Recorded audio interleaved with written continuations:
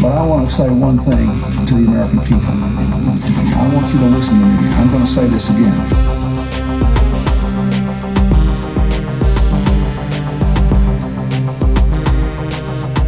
I never told anybody to lie, not a single time, never. I never told anybody to lie, not a single time, never.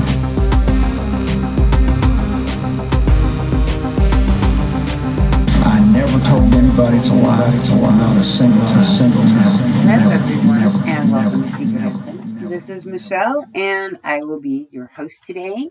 I am joined by Theodora Elizer, artist, theorist, and chronomancer.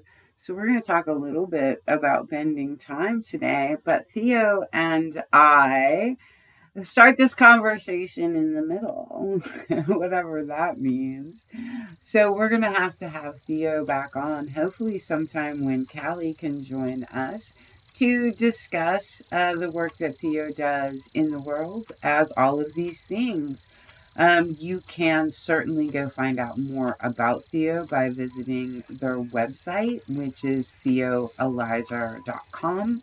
And I will put all of their information on our social media and down below in this podcast.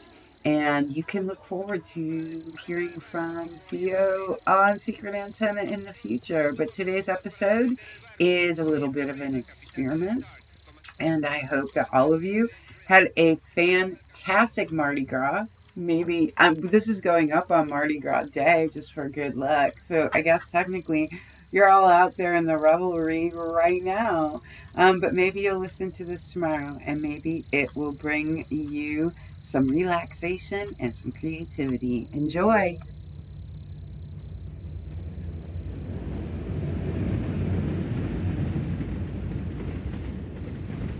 Installation piece that's going on in the French Quarter that Theo is the creator and tender to, I'm gonna say, and so we're not gonna say a whole lot about how this quest works because you have to kind of find your own way through it. But if you enjoy books and mysteries and magic, you will certainly enjoy this installation. And that is, I was coming out of this quest, coming off the quest, which can take as long as you want it to as someone who's on the quest.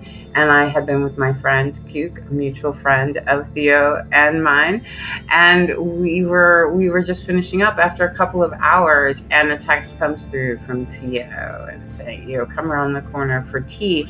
And that was really amazing because I'd never met you before. That was the first time that I met you, and the way the timing lined up on that was super magical for me.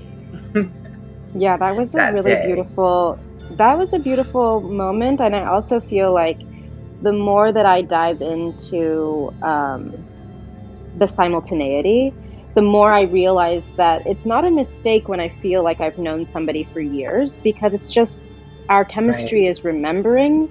We're remembering what is to come. We are embodying it. It's in our bodies. We feel it. It's not just like, oh, I like you. It's like, oh, I like what is to come because I remember. And I feel like we had that energy going in the room that day, that we were having tea for the first time. I'm using air quotes. Because in the simultaneity, when is the first? In the largeness of time, when, how are we going to pinpoint the first time something happened, Right. I mean, it's interesting because everyone, I think, has that experience at some point in time. You call it they just have this sense that everyone's had the experience of meeting someone and oh, I feel like I've known you for a long time. Or having I think most people have the experience of deja vu. And I think people contextualize that differently in their day-to-day life. But certainly for me, when I have that experience, I'm like, oh yeah, having tea for the first time, quote unquote. It definitely, there was an ancient feel to the whole day, but we kind of talked about that too at the time. with Coop also, of having that experience with the French Quarter, of having that relationship with the French Quarter, this kind of the timelessness that exists there in a way. I don't know, maybe that's not exactly the right word, but I always feel ancient yes. when I'm down in the Quarter. Yes, it is no mistake that this is the neighborhood that I live in. One of my primary spiritual practices is a devotional practice to the Genius Loci of New Orleans, and specifically to the French Quarter. So a lot of my work is derived from a deep cultivated conversation with the land spirit. And I don't mean that in like the sense of like some people cultivate a relationship to ancestor. This is to like the vibration of the land itself, or in smaller ways, like land as just the footprint of the property that I live on. In smaller quantities, we can have these like really deep, sometimes romantic relationships to place.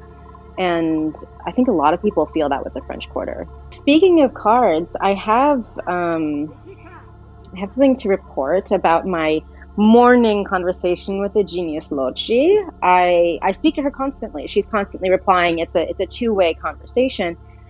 And I had a very powerful, very decisive, very like concrete, moving forward, communicating with like such clarity morning. I stepped out of my front door, stepped into the street to walk towards the bookstore to turn the installation on, and directly in front of my house in the street was a book, and the book was opened to a page describing the Queen of Swords. And I turned the like front cover over, and it's a tarot book that had been placed directly in front of my house in the street to the Queen of Swords, which just really aptly describes this morning that I'm having. And a friend of mine was like, "What does that mean?" And I was like, "It just means that the spirit says, I see you." Like, that's all it means, is like, I see you, keep going. You're doing a good job, keep going. You know? You're having this ongoing communication with the spirit of New Orleans, but yet you function on a clock too, right? Yes, absolutely. And I think that part of being a chronomancer is that I am able to, I understand the cadence of measurement in my body because my heart is polyrhythmic. I can hear the rhythm of the clock, which is a construct that we use because I'm very rhythmic. I understand rhythm. That's just a rhythm of measurement. It doesn't apply to universal principles. It's just a rhythm of measurement. And I can feel that in my polyrhythmic heart, but also in my polyrhythmic heart, I can feel the larger, more true measurements, the larger, more true rhythms that exist simultaneously. So it's not as though I am a person who rejects the measurements that society uses. I think that measuring has a place. Like, you and I agreed to begin this conversation within a particular cadence of this particular day. And I'm able to be very punctual with that because also, like, that's part of being a good chronomancer, is being able to very elegantly flow in and out and around these ideas. Right. These ideas of time and of reality. Mm-hmm. Yeah. And what we're going to really decide is real and relevant. Like, time measuring, it does exist. The clocks do exist. But what they're telling us about reality and about ourselves is less real than we have been taught, and it's whether or not it's relevant is arguable. I know one of the things that came up in our quote unquote first time meeting was we came across the concept of like capitalism kind of using time, using clock time as a mesmer. It's definitely something that I talk about a lot.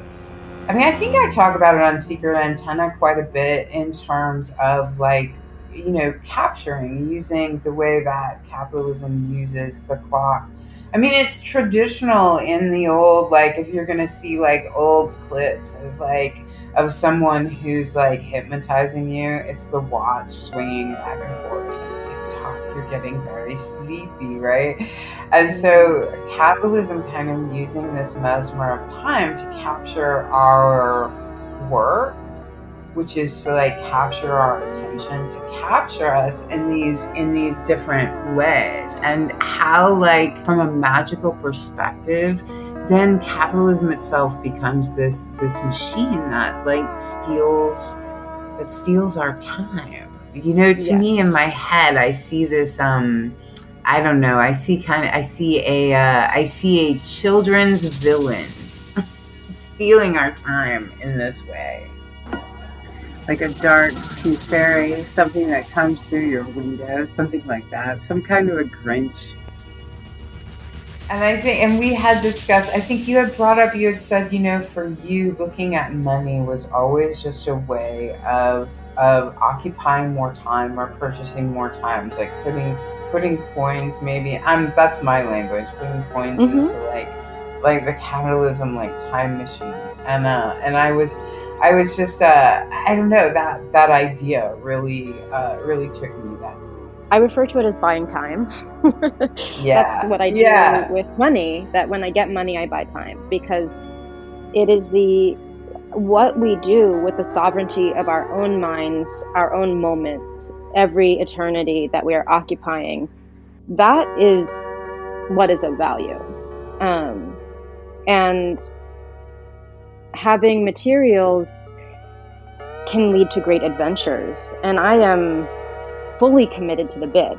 I purchase objects just for the dramaturgy that will unfold based on these props. But for the most part, all I care about is buying time. I mean, I think a lot about the way that capitalism uses time measurement and timekeeping as mechanisms of control and abuse, and how we have been fooled into really ascribing to ideas of like the labor value of bodies and time, like as if an hour is $10. Like, that's abusive. That's really dark. And $10, if a lot of people are lucky, that's very dark. I think about incarceration and time abuse, how the way that we ascribe to clock time is used as a literal form of violence against people, and that we just agree that this is a good way to use our mathematics, because all clock time is us mirroring back to each other that we know how to count. But it's like, if we're counting days and years that a person can be abused, that's not a system that we should participate in. And that is not only central to this idea is we should abolish prisons. Adjacent to this idea is that we should abolish linear time, because if we're not using clock time to devalue and dehumanize people, we can also prevent this same abusive structure can appear in other ways if we continue to use clock time and measurement in a capacity where it takes rights away from others. And this happens so early in people's lives, from the time that children are deemed troublemakers. There's like this idea of like the permanent record, that this will be counted against you forever through time. Like, it begins very early. And then, speaking of prison time and this siphoning, siphoning of hours and years and time, that is, I mean, they say time is money, but I feel like they don't mean it the same way that we're talking about it in some ways. Like, that's such a cliche little saying that the businessman says. But when you it's not a cliche. I mean, it's not just a funny little saying. It's not a metaphor when you look at that in terms of prison time. Literally, dollars are literally being siphoned by this person's hours of torture. And, you know, Absolutely. I think the last number that I heard for private prisons, for owners of private prisons, the last number I heard was they're making profit, $40,000 a year from each prisoner. That number's probably gone up since the last time I got that status, and but that's just a clear profit from people who probably were eligible, at least legally, to make less than that $10 that we already decided was abusive outside of the society. Yeah, I mean, I really like, part of what I'm hearing as well in this equation, time equals money, is if linear time equals money, then just by this equation, we know that there is something abusive happening on both sides of this.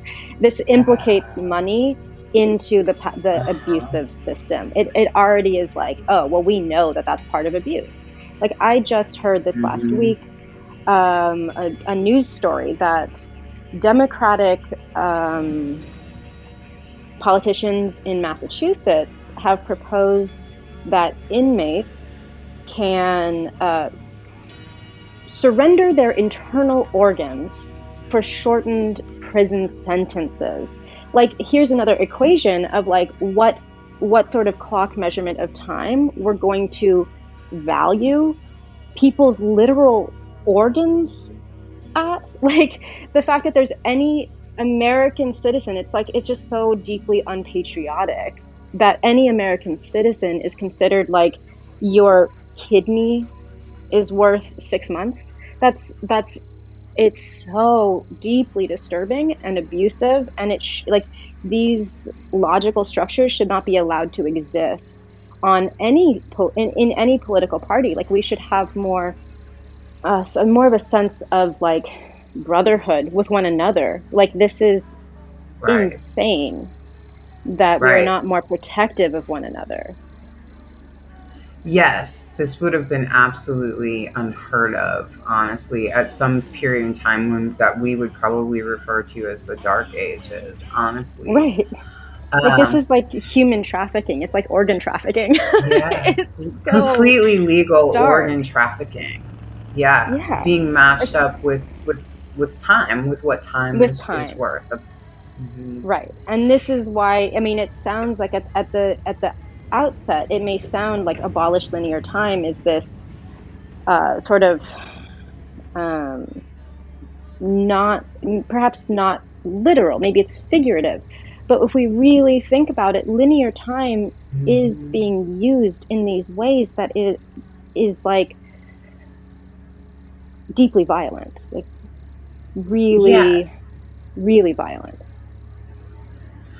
And you can really, really deeply violent. And as you were saying these things, so many things flashed through my mind. And just also, you know, in schooling, I mean, we were saying it starts so early. And schooling and the use of linear time and violence begins immediately in schooling, which relates then to the violence of working, which then relates to the violence of incarceration. Like, all of these things escalate on one another.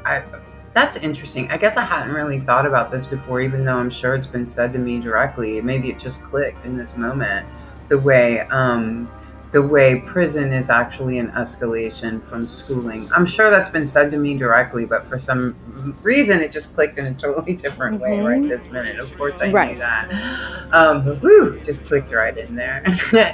Right, but it's really helpful to think about it as a form of time violence, because that's the part where it's like, oh, at no point in you having a body in this dimension, at no point of that body existing do you have sovereignty. If you are in, and I'm not a person who's like, oh, the best way to approach things is like raise your children eating mushrooms in the forest. I don't think that everyone needs to like run away. But I do think that just realistically, as participants in society, we should be clear that like sovereignty is very rare. Yes, like that's a really good point to make, and that is the extra click that just happened there, the time violence and that relationship, and how we set it up from the beginning to be escalated one step at a time, to where we're really a society that right this second in linear time, even we Mm-hmm. are a society that I can go just a few miles away and buy some weed in the very same state that just 20 minutes away is Marion Prison, where people are sitting doing time Mm-hmm. for having Doing pot, time. Yeah. doing time. Serving Literally, time. that's so Doing cool. time. Serving time. Yeah. Ooh, I gotta Yeah. chill. Why does it I feel so know. different when we talk about it this way in this state of mind? Because But it does. because there's actually something so existentially, magically urgent, politically urgent, communally urgent for us to question the very foundations that the capitalist heteropatriarchy are built upon. I don't think of myself as an activist because I'm not doing direct action work, but I think of myself as somebody in deep support of direct action activists, direct action abolitionists, because what I can do with my privilege is I can go to the fringe and I can examine things that other people maybe cannot for fear of being considered crazy or unhinged. And I can dig my heels in and say, no, I am not living a linear life anymore. And I'm going to create as much methodology and theory around this as possible so that other people can come occupy this space with me, because we urgently need to consider how this framework is being used against us. And just from that chain of events, just from that chain, that just really clicked for me, like how urgent it is to like step out of like the linear time. I mean, sure, it's a tool, fine, but really recognizing its lack of ability to address reality.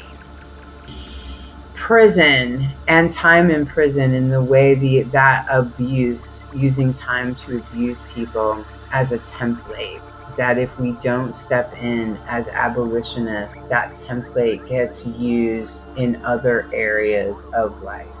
And I'm Yes, thinking of the workplace would be one of the places that template gets placed. yes, yes. The workplace, debt, the very idea of property is a time, it's us again mirroring to each other that this is real. Intergenerational wealth, insurmountable amounts of privilege can only exist to create inequities in this world if we all agree that time and inheritance is real in this way. People can only abuse massive structures of time-based privilege if we agree that we're allowed to count things in this capacity. Like it's really, it's like we are obsessed with our ability to count, but we're ruining the planet and we're abusing all of the occupants of this planet. Every earthling is being abused based on time-based violence. Right. Obsessed with our ability to count, which is what you said earlier about Yes, show it like punctuation. Like we're just mirroring to each other our ability to count, our punctuation, yes, punctuality. yes, Right. yes. Okay. And so that same ability to count, it goes through generations, literally, is us counting our Mhm. spawn over Mhm. time. Mhm. And so creating these like generational wealth again is this ability to count. And we It's the use ability to generational count. wealth. Yeah. And we use Right, because that. like deeds, yeah, exactly, because deeds and Uh-huh. contracts that follow over and over and continue to privilege the same people over and over, those are valid because we agree that Uh-huh. something that existed 200 years ago should still belong to the same people. We're like, oh, yeah, that follows. I'm still counting this as valid. We can undermine these structures. We can take this away. We don't have to allow everybody who was a privileged landowner 200 years ago to repeat the same cadence over and over. That doesn't need to exist. We are obsessed with the idea of an arrow directed towards the future, but that is not really how time works. That's how counting works. If you decide to count in an ascending capacity, you're always going to keep going. And that little magical piece of paper with that little magical stamp on it, that's a little magical notary gnome back in 1878 stamped. It keeps pointing towards the future. And in linear time, we keep saying, yep, that's right. Valid. That's the stamp. Yeah. Valid. Like validating abusive structures. We do. And it's hard to get to the bottom of things. It's hard to say, what if we don't just need to take down the prisons, but we need to take down the things that we say are real that support that? Because it's up to us. It's absolutely up to us to decide what's real. But I mean, this is not just about prisons. It's also about what we think of as neuroconforming and neurodivergent.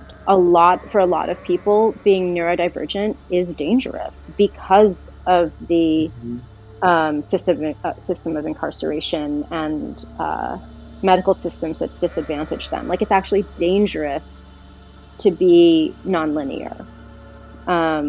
Yes. Part of really undoing this, like loosening the bolts on this machine, is to figure out the multiplicity of ways this enters into people's lives.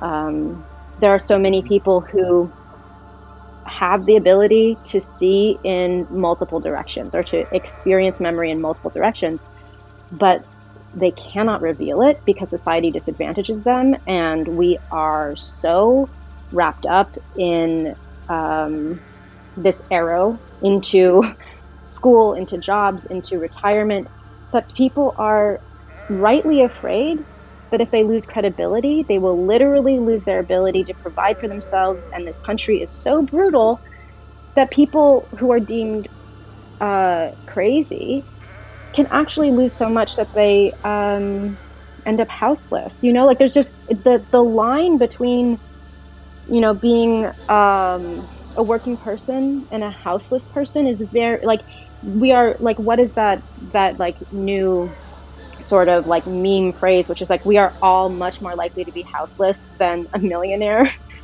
or a billionaire. Like, siding with people like Elon Musk and glorifying them is insane, because we're all so much closer to a line of losing everything in this like brutal society that we live in. But a lot of this also is about perception and how, you know, in the like with the umbrella of expected normativity, people actually have to be careful. Some people, you know, can exercise their privilege. Like, being an artist means that I can sound crazy if I choose. But there are lots of people who would lose credibility if they seemed to really break from normative structures of reality in what they claim is real or not. And losing credibility matters in our society to people's livelihoods and survival. Oh, 100%. I mean, just a little bit of stepping aside, just a little bit of fringe belief will put you outside of being people and feeling like you're one of them. It can put you in very tricky territory. Yeah, very tricky. Definitely. The debt structure, you mentioned debt also, right? And how that relates. Yeah, absolutely. I mean, like, it shouldn't exist. It's predatory. The whole structure is just a predatory riddle. Like, certain things are not designed to work out well. Like, it's right. It's not disastrous by accident. It's disastrous by design. It should not exist, because it is never designed to end up in like a good destination. Right. It's a form of time. It's a softer form of time incarceration, because it doesn't have a location. but it's non-location specific time incarceration, because people who are radically in debt cannot escape that debt, and they know that they will burden their loved ones with the same pressure to return the money. Like it should not exist. It's another design that shouldn't be allowed. But scarcity structures in a society with as many resources as ours shouldn't exist. The fact that we don't have universal basic income is criminal. Yeah. There is no way to excuse that anybody has to struggle to be comfortable and safe and healthy in their bodies.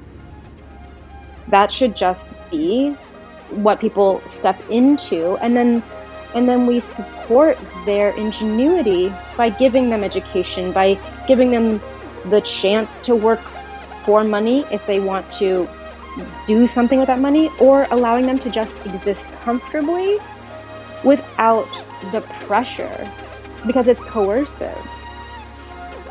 You know, we recognize parts of it, and it just takes a while to draw the flow chart back to linear time. But the amount of ways that shame and self-doubt and self-sabotage and a low sense of personal value are used against people and against communities is it's part of the social design that we're living in.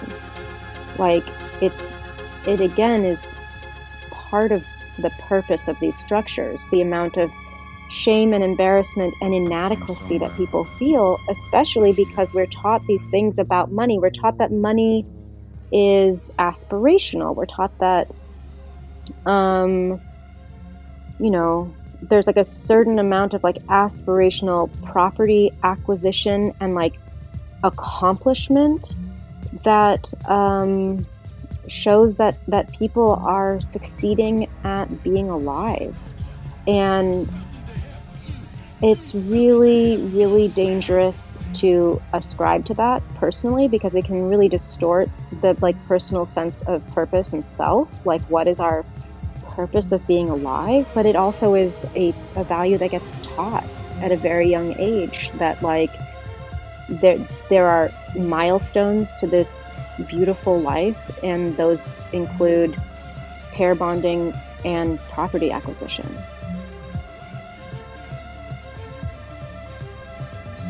You're 22 years old and you have 3 kids, and you work at a restaurant.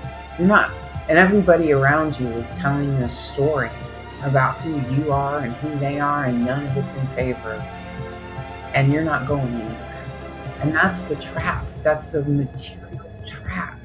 And there's so much nonsense going on that, like, oh, well, you could do this for yourself and do that, and you have the same 24 hours in a day. And it's like, you're not understanding what this kind of hardship means to people. Like, you don't get it. That's not true. No, it's not. It's absolutely not true. We can count to 24 every day, but every day is a different flow of time. Yes. It really is. Yes. And this is one of the reasons why I'm so deeply devoted to New Orleans, the French Quarter, is that we all know this via Mardi Gras. Like, I was at a party last night, which hilarious because I don't remember the last time I wasn't dancing. And so I was at a party last night for a friend, and everybody there was like, I don't know what day it is. I have no clue what day it is. I have no clue. We are still 2 weeks away from Mardi Gras. But we already have entered this slippage. We've entered the hinge. We are between worlds already. We are in the passage of the trickster already. We are in this really profound, blurred space where these measurements of counting have stopped applying to what we're experiencing. And New Orleans gives this gift to everybody who wants to experience it. And a lot of places don't have that built in. They don't have this this ritualized immersion built into the culture. But you know, we have the opportunity to immerse ourselves in the nonlinear together, collectively. Like, the only thing linear happening in a really relevant sense for me right now, like what I find relevantly linear, is I can tell what has recently happened because my body is sore from dancing so much. I know a story. My body is singing the song of a recent experience through how sore my legs have been for days. Like, this is the song that my body is singing right now. Yeah. Oh, I love it so much. That's so lovely and so wonderful. Yeah. Perhaps it's a memory, though. I mean, it could also be a premonition that my body is singing to me, a memory of dancing tonight and tomorrow and every other night. You know, like, who am I to say? Who am I to judge where this, like, what direction this experience is coming from? That people have experiences of slippage of time more than they really. To put it in one way, I think it's the experience of experiencing reality in a really kind of raw way that people don't realize is actually like they're having a moment where linear time reveals itself to just be one way of labeling, you know, the files. It's just one way of counting, as you say.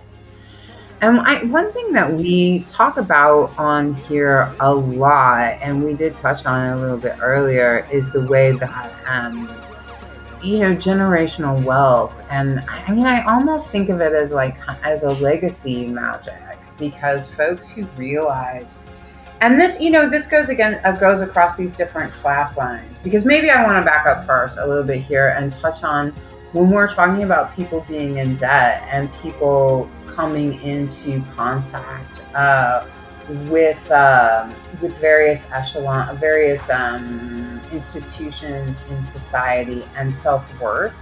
Something that hits me a lot, because I've been able to have different class experiences to a certain degree. I mean, lower middle class experiences have probably been the top of the class experiences I've been allowed to have, so to speak. But just in terms of like medical, like I've had, you know, really, you know, public medical health. And the thing is that walking in to that, in my experience in life, is the way that you get treated. You get treated worthlessly. Like, you're sick because something's wrong with you. You're fundamentally defective. You didn't do this, you didn't do that. You probably sleep too late. You probably don't eat right. You probably don't pay attention in school. Like, that's gonna like give you health problems or whatever. So and that's all across the board. That's when you're sick. It's at the dentist. It's trying to get glasses. And if you want a pair of glasses that look nice on your face, that's because you're vain. You know, you need to just take what you're given and be happy with it. Don't be vain. But that's the way you're treated, right? On this other hand, when you're not coming from that disadvantage, the financial disadvantage, which we place finances right next to time, obviously, right? Because poor people's time isn't worth any money, right? When you go up the class ladder in getting treatment from school or from in schools, you're treated like, well, we expect you to succeed. Not like, oh, sleeping again, wooden head, got a head full of lead, huh? Sleeping? We don't get treated like that. Like, of course you were a little tired. You were restless last night. But we expect you to succeed, so you will. So you get treated like that in school. You get treated in these different ways by the medical community. So here's all of these confrontations that we're having in society that make us very hard for us to understand one another. Somebody who doesn't really know that you get treated so worthlessly by your teachers and doctors when you don't when you don't have that money, you don't have that time, you're not getting that advantage of time in that way. The way that your self-perception comes to develop, the difference in how these two people are going to confront and face the world. And I'd also like to say this, the difference in the two sets of mental health, which we can definitely ascribe to having differences in time, the way time is experienced, is just going to be your mental health. Time is experienced differently by variances in mental health, quote unquote. What's healthy? I know, but we're using words today. Absolutely. Yeah, I totally agree, and I think that like part of what I'm thinking about with what you're saying is like based upon how much privilege and wealth a person is born into, our culture makes assumptions and assignments of the value of their time. So a person who's considered poor, it's like, oh, are you stressed out because you don't have money? Get a third job and work for $7 an hour. Like, are you lazy or what? Like, get a third job. Like, why did you buy yourself a fancy $4 drink? Like, you shouldn't be treating yourself to things. Just get a third job because that'll fix it. Like, go find your bootstraps and pull on them, right? So that's how people who are presumed to not have privilege or material possession are treated, whereas a person who the world, our culture interacts with as being privileged or being wealthy, it's like, oh, are you stressed out? Right. Take a vacation. Take some me time. When did you last pamper yourself? You need a break. Do something for yourself. Treat yourself. And it's like the presumption is use this time for you. This time is for you. That's not like the sort of the assumption of like literally what people's time is worth and how they should use time to recover from the stressors of life is totally different based on how we perceive their economic status. Right. Like, and how we perceive our own. Right. Yeah, and this is why, like, I think that we talked, or perhaps I'm always talking about this, so it could have been just me with anybody, about, for me, the work that I'm doing is, it always comes back to play and magic being tools and strategies of becoming liberated from oppression. And the reason that play and magic are so necessary and so vital is like not only are they free and like totally readily accessible to everybody, but they break down the value systems that tell us that what we have access to and what we deserve are just the shitty glasses or the little scraps that people are willing to give to those who are seen as like not being worthy. If we're playing and if we're magical, we can often individually and collectively in community raise each other up by developing totally new standards of what has value, what is beautiful, what is vital, and we can reality confirm with each other in a way that helps aid each other's survival through this really dark culture. But we do that with play and magic. Like the ingenuity of like, altering one's own clothes to express personal style. It's like, well, that for a lot of people, that comes from like not having a lot in the first place and taking a sense of agency in it. And like, this is like really tangential off of time, but when we play and when we practice magic with time, we can actually like really unsettle and disrupt some of the biggest structures of oppression that we're facing. And you are in the midst of the best play period of the year. Yes. So. Fortunately. So I hope that we will do this again. And we'll just keep adding layers over time to this conversation. I would love that. We'll make it an ongoing collaborative sport. I love that. Well, thanks again, Theo, and until next time. Bye for now. Bye.